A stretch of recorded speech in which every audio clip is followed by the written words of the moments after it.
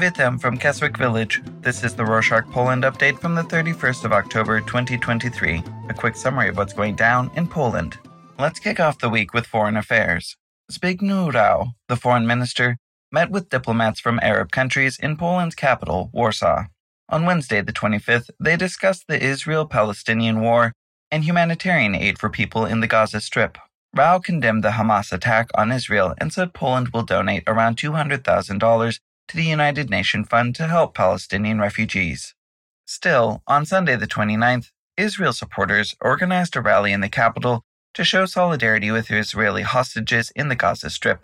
Jarosław Selin, the deputy culture minister, participated in the demonstration among other government officials and said that the executive fully supports Israel in the conflict.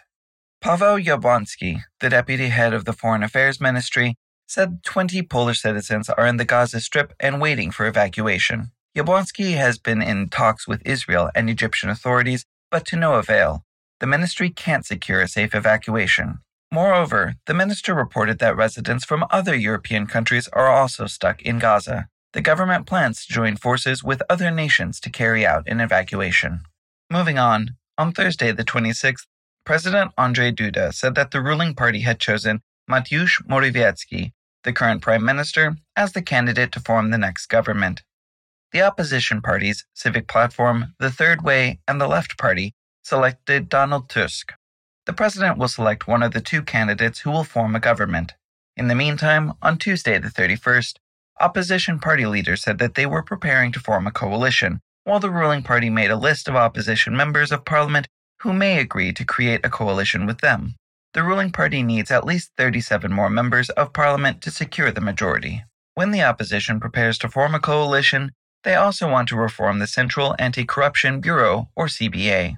Last week, Paweł Wojtunek, the former head of CBA, revealed that the bureau monitored the daily actions of politicians during the election process at the request of the ruling party. The CBA rejected all the accusations and said that Wojtunek was lying.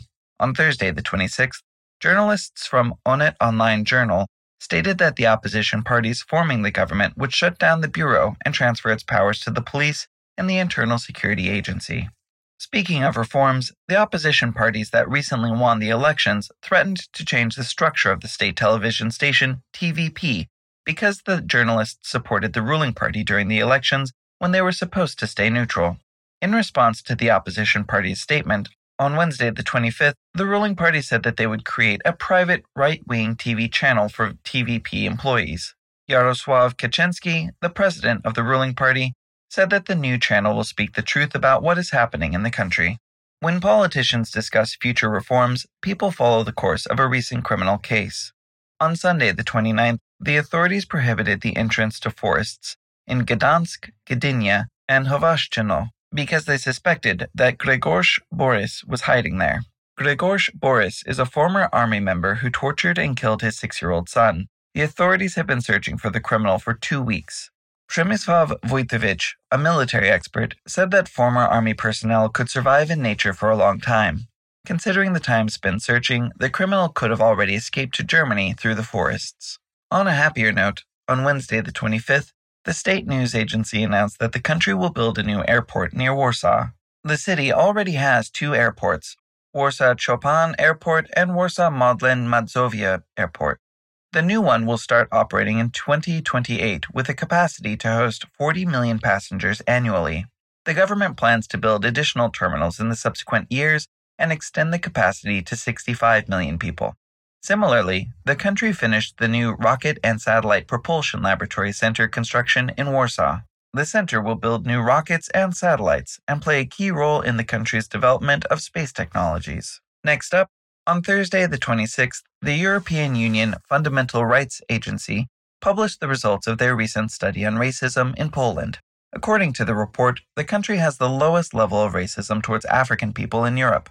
21% of Africans faced racism in the country. On the other hand, Austria topped the list with 76% of Africans experiencing racism at least once in their lives. Unfortunately, the level of racism has not declined in Poland since 2016, when the same study was conducted. On that note about recent studies, freelance work is flourishing in the country. On Wednesday the 25th, The Wrocław-based freelance platform Useme shared that the number of freelancers in Poland has surged to 330,000. Compared to last year, the amount has increased by 8%. Regarding work, the recent time shift gave people more daylight hours. Some countries, including Poland, move clocks an hour back or forward twice yearly to catch daylight amid changing seasons. On Sunday the 29th, Poland set the clocks 1 hour back and will move it forward in March. According to the Polish Research Center, 80% of citizens are against this practice because they often forget to change the clocks and get late to work. Changing gears a little bit, there were two victories in the cultural sphere. On Saturday the 28th, the Polish novel Cyberpunk 2077 Big City Dreams by Bartosz Sztybor won the Best Graphic Story or Comic in the Hugo American Literary Award.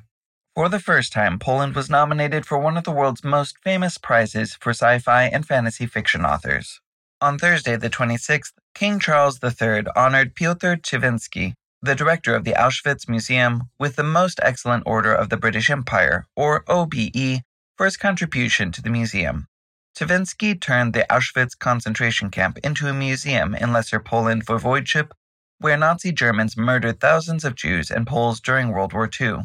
The British ambassador to Warsaw said that Czerwiński spreads awareness of the Holocaust to prevent the atrocities of the Second World War from happening again.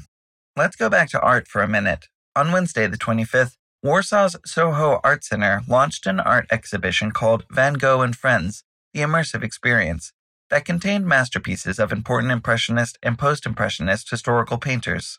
The artists used advanced technologies such as virtual reality and high-resolution projections, paired with sound effects so that visitors could have the full historical experience. Visitors can also interact with Van Gogh's room and his works in a virtual environment. The exhibition will last until January 2024. For more information, check the link in the show notes. On a related note, the new historical series 1670 will premiere on Netflix in December. Maciej Buchwald and Kordian Kadziela are the directors of the satirical comedy about a Polish nobleman who aspires to become famous and encounters family feuds along the way. The comedy will become the 11th Polish-language series on Netflix. And that's it for this week. We want to make these updates better. Please help us. It doesn't matter if you're a new or long-time listener, just talk to us. We want to have a conversation with you. Do you want to talk on the phone? We'll do that. Do you want to talk via email, Twitter, Instagram, or LinkedIn? We can do that too. Just please give us a hand. We want your honest opinion, and we really want to hear from you. Contact us at poland@rorschach.com, or on Twitter and Instagram @RorschachPoland, or on Mastodon at poland@rorschach.social. Do zobaczenia!